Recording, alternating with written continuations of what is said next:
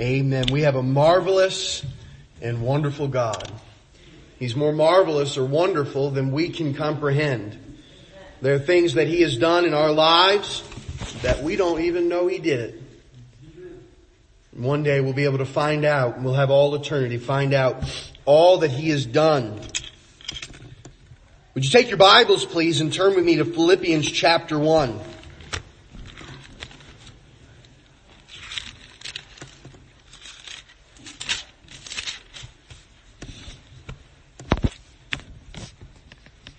My intention as a pastor and a preacher, and there's a difference between pastors and evangelists. Both preach, but there's a difference.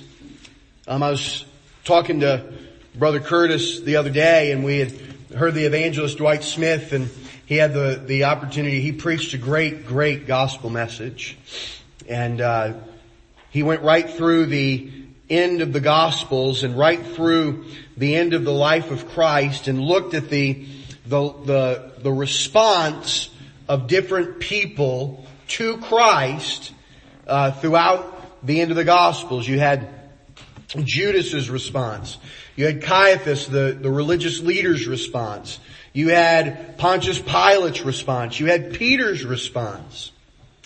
You had all these responses, and then you had the response of the soldier when Christ died.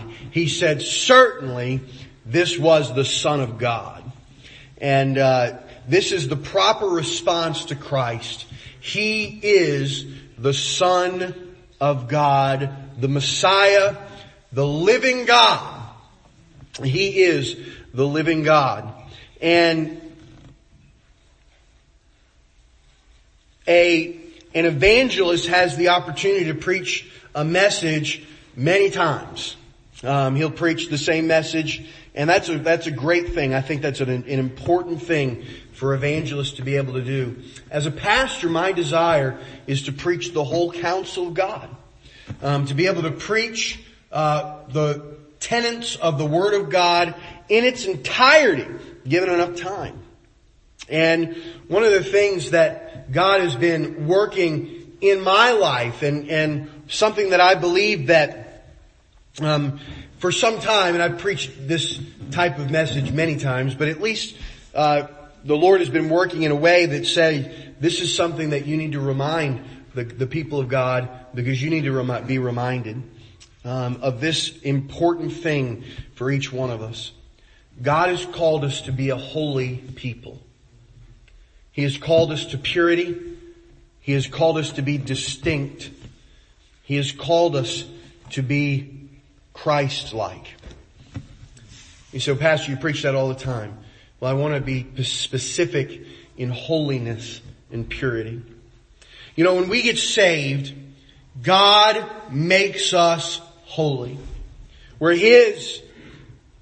We are distinct in the very fact that we have a relationship with the God who made us, where no one who doesn't know Christ does. Did you know there's not one person in this world that has a relationship with the God who made them apart from Jesus Christ? If they do not know Jesus Christ, they do not know God. And when I say Jesus Christ, I am talking about the Jesus Christ of the Bible, who died to pay the penalty for my sin and rose again the third day. The God who unequivocally reminded everybody that He is God. There are many people who say, I believe in Jesus, but they don't know Jesus Christ, the Son of the living God. They say, well, I know He died, but He didn't die for my sins. Or, I know He died, but He didn't rise from the dead. Or, I know He died and rose from the dead, but He's not God. Well, I want you to know, that's a whole different Jesus than the one that I know. But if a person does not believe on the Lord Jesus Christ, they do not have a relationship with God.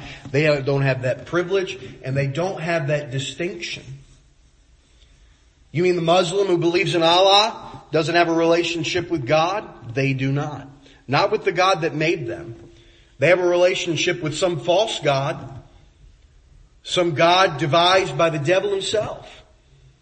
But they do not have a relationship with the God. We who know Christ do. And we, by that very fact, have been made separate or holy. But God has called us to be like Christ. You know, I first got saved.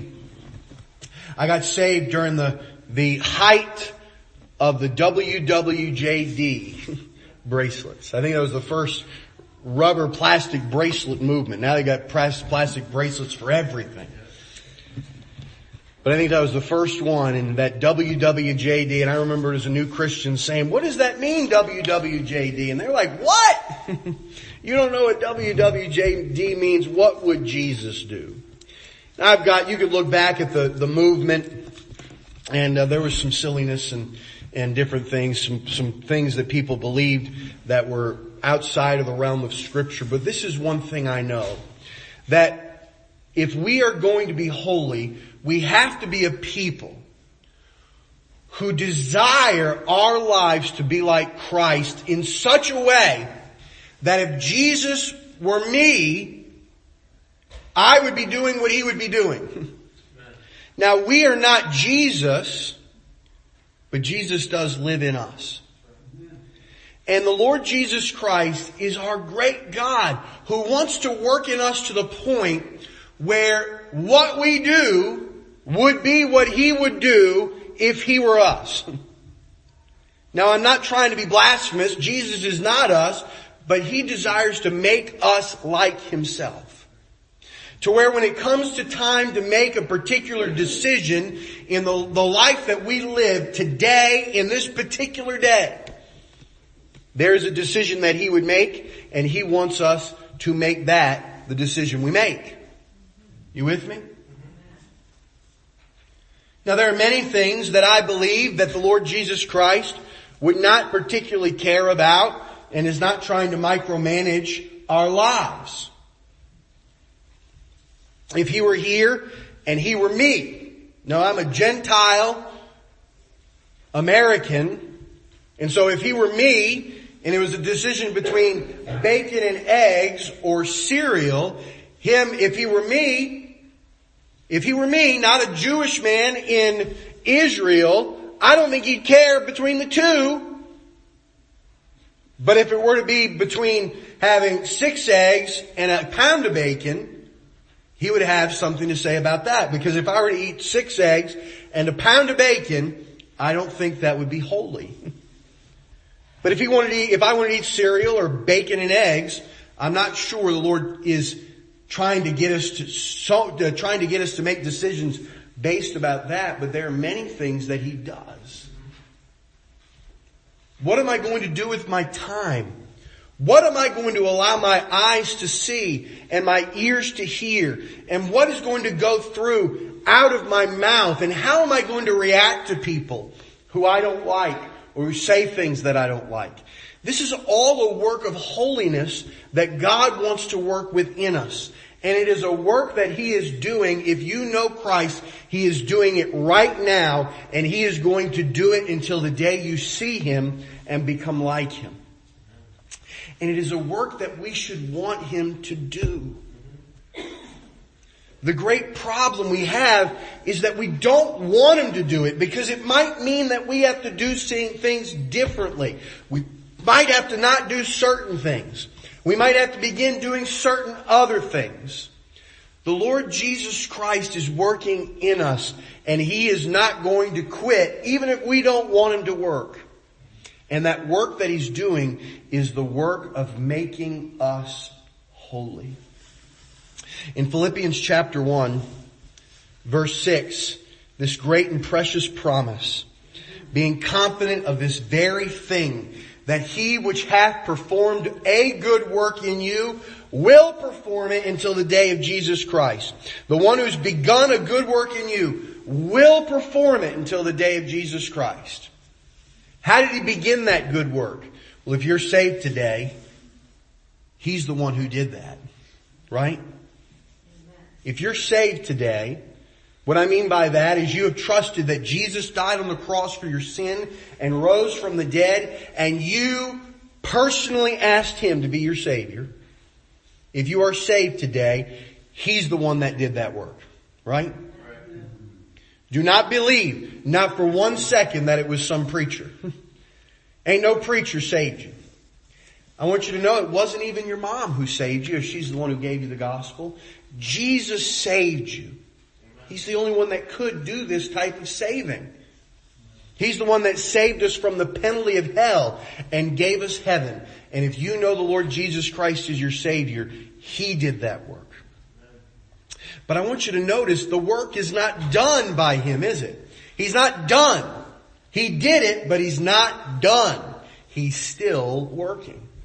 He which began a good work in you will perform it. What that means is He's not done working. One of the things that so often happens in a Christian's life is they think the work is done once they get saved. That there just isn't anything else to do. But if you are confronted with the Holy Christ, the God of all creation, who's perfect in every way, every single way, then you will very quickly recognize there's still work to do. There's still work to do. And He's going to do that work until the day of Jesus Christ. What day is that? That is the day you see Him. That could happen one of two ways. You could die and give up the ghost and immediately be ushered into the presence of Christ. To be absent from the body is to be present with the Lord. Or He could come down and take us all. He could come down and receive us unto Himself, that where He is, there we might be also. I hope that happens. It would be wonderful if God the Father decided to send Jesus to come get us now and take us to heaven. That would be wonderful, and it would be good. But if He does not come, there is a work that He is still doing. A work of purity and a work of holiness. The Lord Jesus Christ is continuing to work. Now turn your Bibles to Colossians chapter 1. We're going to go through several passages today. And so if you don't have your Bibles with you, listen carefully to the passages of Scripture, because what God has to say is more important than what I have to say. And what God has to say is found exclusively in the Bible. I'm simply going to try to explain it in a way that makes sense and that will be a help. Pray for me in that. I want you to notice there in Colossians chapter 1. The Scripture says in verse 21, "And you that were sometime alienated and enemies in your mind by wicked works, yet now hath He reconciled in the body of His flesh through death, to present you holy and unblameable and unreprovable in His sight." First, I want you to notice there, "and you." That's a precious word there, "and you." He's speaking to Christians. He's speaking to the church in Colossae, which was filled with people who had trusted Jesus as their Savior, who had been born again, who are on their way to heaven 100%. He says, "and you that were sometime." In other words, at some point in the past, you were alienated. That word alienated is a word that means to be an alien, or to be one who is not part of a particular group or nationality. You might hear the word alien today in this context, in the English context, of people who come into our nation without the proper paperwork, and we might say they're illegal aliens. It's not used very often anymore, but they're here without the proper paperwork. In other words, they're not properly part of America. By the way, I praise the Lord for immigration. Half of my family immigrated here in the early 1900s. And they were part of this nation in the way that this nation said to be part of it. Now here's the amazing thing. It is not an easy thing to become a citizen of the United States. It is not easy to be a person who is no longer an alien but a citizen of the United States. But it's not so to be part of the nation or people of God. It is not hard. You do not have to take tests nor learn the language. All you have to do is know with all of your heart that Jesus died on the cross for your sin and rose from the dead. Amen. That He gave Himself for you. And you, repenting of your belief in everything else, turn to Christ and ask Him to save you. And He begins to do a work in you. And He begins to show you how you yourself can become more and more like Christ. Before I was saved, there were lots of things that I did that showed that I was an alien. Whether it be by my spirit towards other people. Boy, if you got mad at me, it did not take me long to get mad at you. When I get together with my brother, he reminds me how often I got into fights when I was little.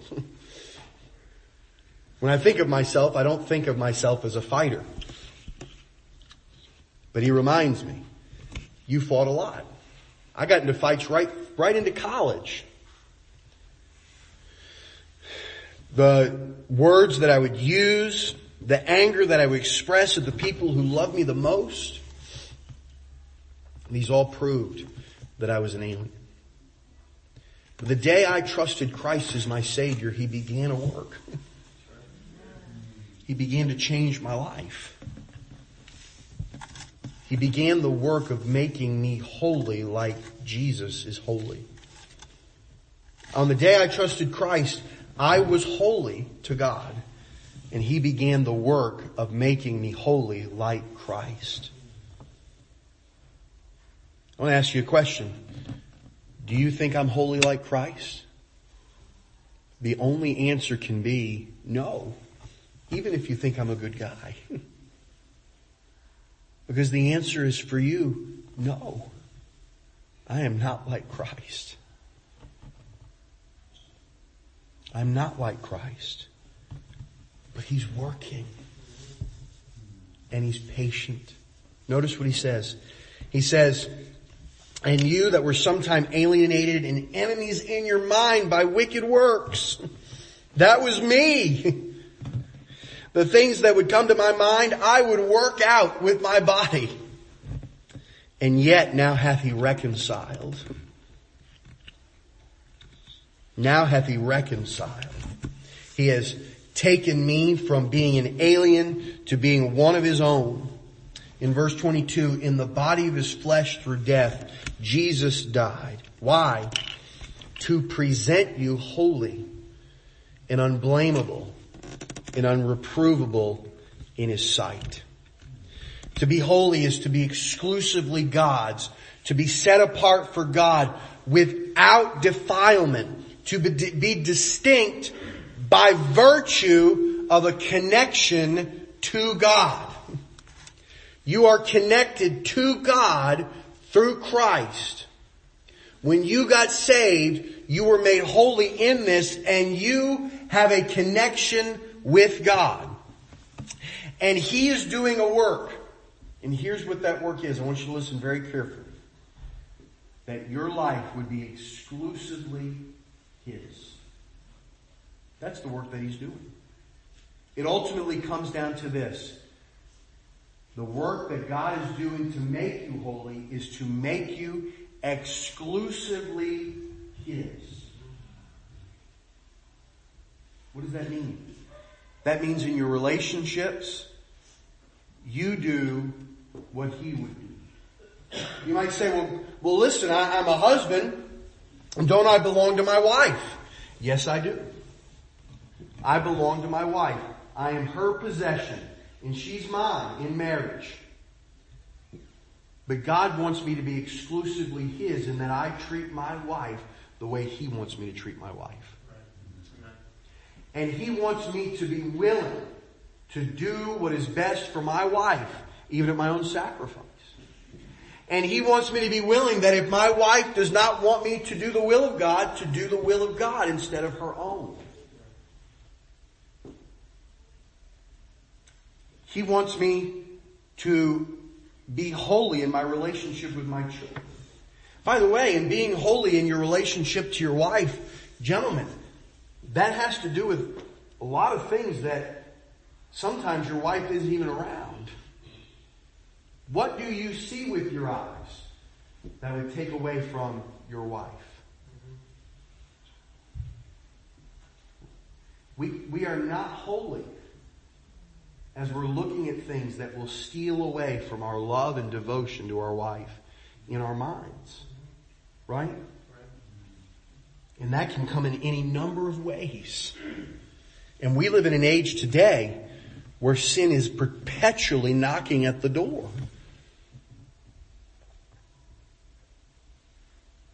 The Lord is working to make us holy so that we can be part of and doing what He would have us to do. You know, in this past weeks we've been talking about the gifting of God. Here's the trouble. If we are not being made holy, the gifts that God has given us can be made useless. If you're a daddy here, I guarantee you this. God has gifted you to be a daddy. You wouldn't be a daddy if God weren't going to give you the things you needed to be a daddy. But are there things that a daddy could do that could destroy? Even though they know what to do, they will not be able to do it. Are there things daddies could do? Sure. Are there things moms could do that would destroy them being able to be a mom?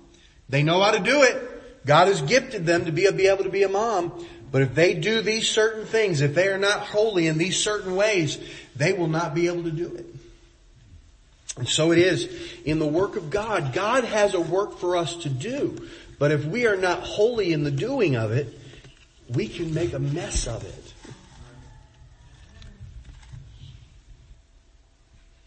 You know, I appreciated what Brother Gavitt preached on Wednesday night. I've seemed to be being hammered on purity in my own life. And I praise the Lord for it.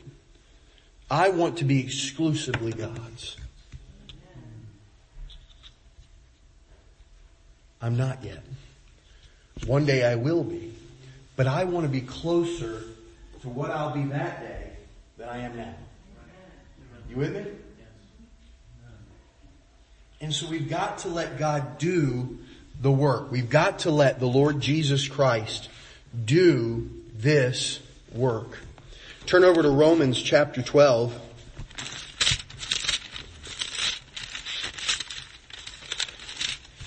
Very familiar passage.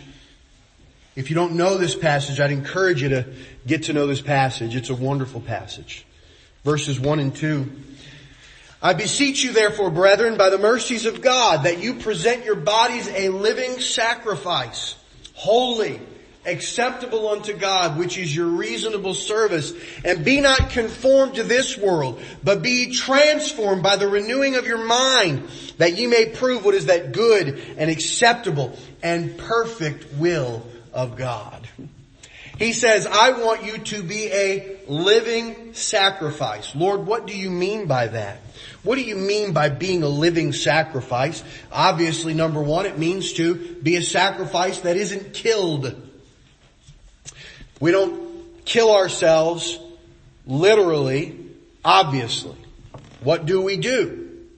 Well, the scripture says, number 1 in verse 2, don't be conformed to this world. Do you know what the world wants us to do? Sacrifice ourselves to it. What I mean by that is become more and more and more like the world in the way the world does things. You know, the world rejoices when Christians become like the world. Non-Christian people will often rejoice when they hear their Christian friends fail in marriage or get in trouble at work or get in trouble with the law. They love it. It's a sad thing that that's the case many times. Where there should be weeping, they're happy. You know why? Because they know that that's the path they're on, and if we are on it and they're on it, what's the difference? What's the big deal? But he says, don't be conformed to this world, but be ye transformed by the renewing of your mind, that you may prove what is that good and acceptable and perfect will of God. Rather than being conformed to this world, be transformed by God. What is a living sacrifice? I'm not going to go the way of the world. I am going to let God transform me into the image of His Son. I'm going to do those things that would lead to such a thing. I'm going to learn the Word of God. I'm going to ask God for help in prayer. I am going to be willing to put myself in a position to have friends who are going to tell me that is not holy. And I'm not going to get mad at them when they do. Right? As iron sharpeneth iron, so does a brother sharpen his brother.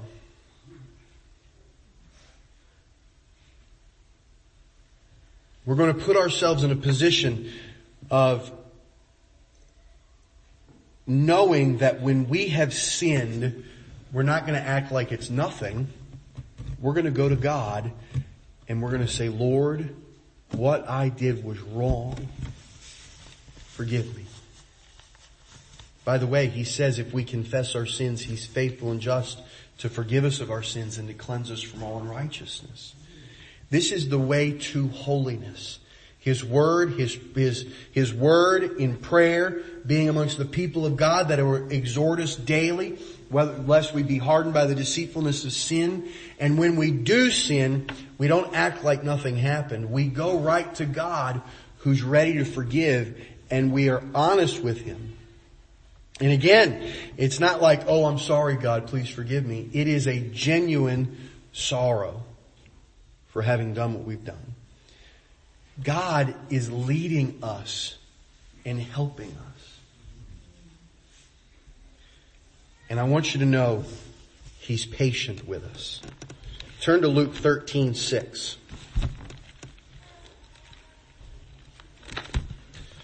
Luke 13:6. There's an interesting parable here.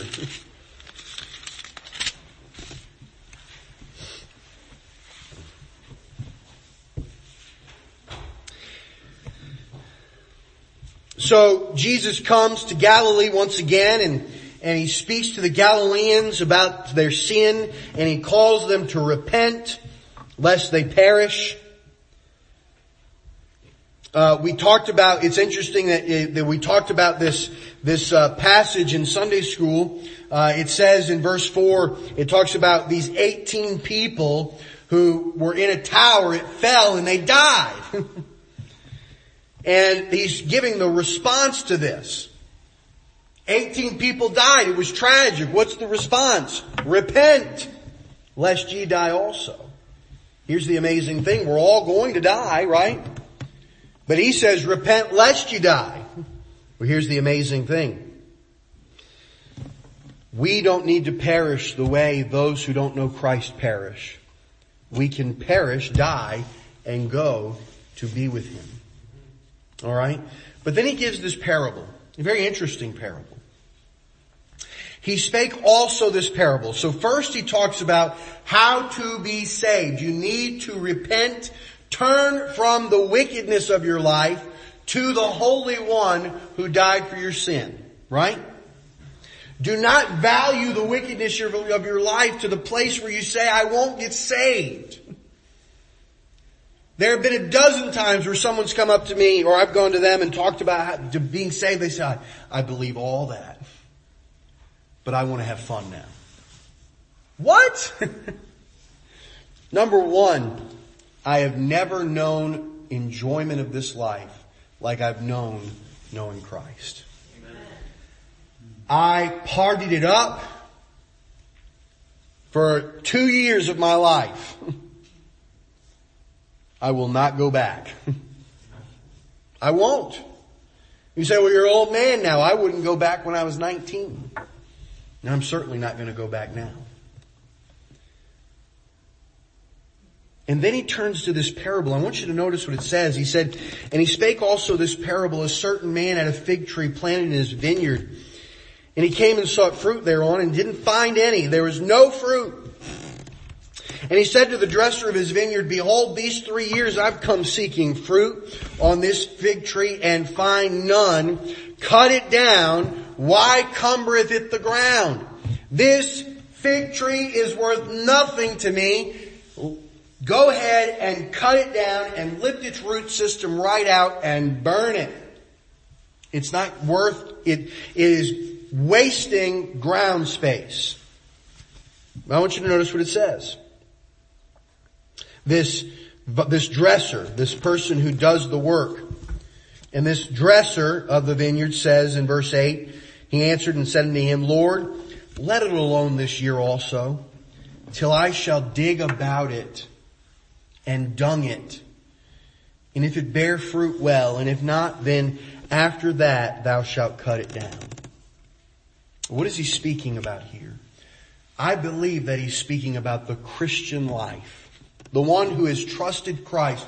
The one who says, I believe, and begins their walk with God. There are certain things that are keeping you from being fruitful. It all has to do with the life that you're living apart from Christ, doing things the way Christ would not have you do them. What would Jesus do? I don't care. I'm going to do it my own way. That leads to being unfruitful, right? What are we good for if we're unfruitful? To be cut down and thrown into a fire. But here's the amazing thing. This dresser, who I believe is Christ, some will disagree, but I believe is Christ, says, wait. Give me time. Give me a year to dig around,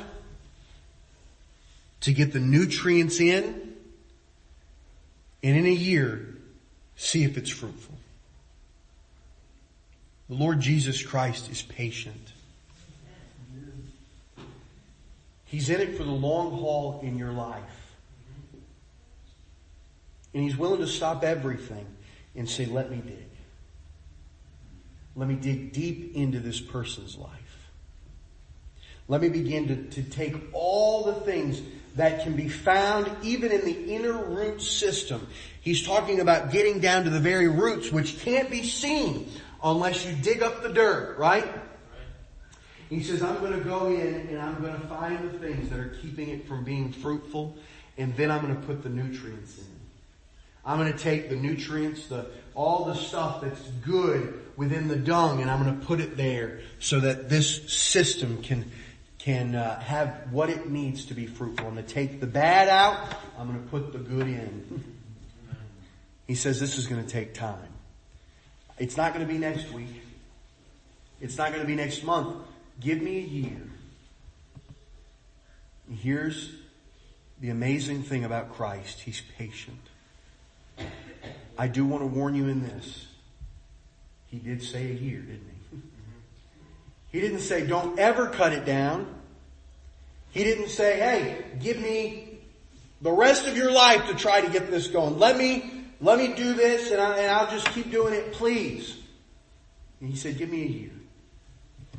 Ultimately, what that means is for the obstinate Christian who may not even be a Christian, but is just playing the role, there's only so much time.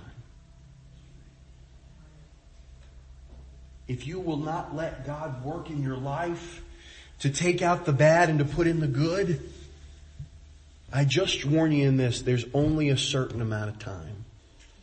How much time is there? Well, number one, God doesn't give us particularly. I promise you, when He said a year, He wasn't saying, hey, if you're not right with God, give me a year and we'll see it a year. I don't know how much time. We don't know. But beginning today,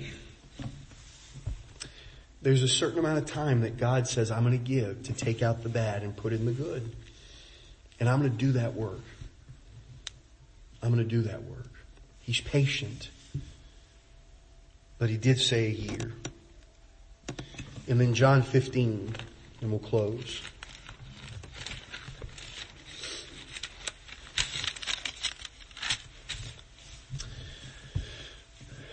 I am the true vine, and my Father is the husbandman. Every branch in me that beareth not fruit, He taketh away, and every branch that beareth fruit, He purgeth it, that it may bring forth more fruit. Now you're clean through the word which I have spoken unto you. Abide in me, and I in you, as the branch cannot bear fruit of itself, except it abide in the vine. No more can you, except you abide in me.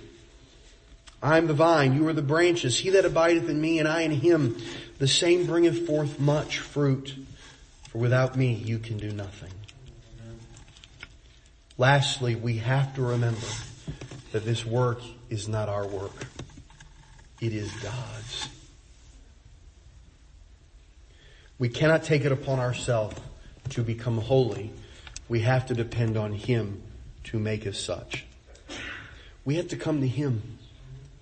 We have to say, Lord, would you help me? And if He begins to impress upon you, there are certain things that if you're listening today are beginning to go through your mind just like they're going through mine now. These are things that God wants to work in you with. Maybe it has to do with habits or things that you put in you allow to come through your gates, the eye gate, the ear gate. Maybe it has to do with the way you're treating a particular person, or maybe it has to do with the way you're not treating them at all, or maybe there's something that He's leading you to do, but you've said, no, I'm not doing it. These are all things that have to do with holiness. God is working in you to begin this dunging, this cutting out of the bad and dunging the good and getting you to be more and more like Christ, to where in your life the things that you do are more and more what Jesus would do if He were you. I cannot stand up here today and say that my life is wholly characterized by me doing what Jesus would do if He were me. That would be a lie. But I want more of my life to be what Jesus would do if He were me. I want that desperately. Is that what you want? If that's not what you want, something is not right. If you do not want to be more like Christ, something is not right. Today, I would plead with you to go to Him and ask Him to change that about you. Because I promise you there are things that you're missing out on that He wants to give you. You may be here today and say there are certain things that I know He wants to work on and is working on in my life. He's reminded me of them again. Let Him work. Let Him begin the steps of helping you in this particular area of holiness. Let Him work. And He will make you fruitful. Amen. Let's bow our heads and close our eyes. If Liz and Curtis can make their way up. And Mandy.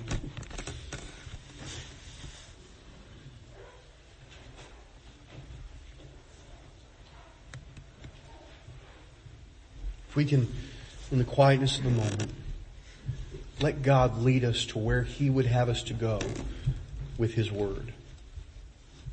What is He doing? What is He saying? What is He welling up in you? Go to Him and ask for help. Go to Him and ask for help. In a moment, Mandy will begin quietly playing. Pray and ask God for help.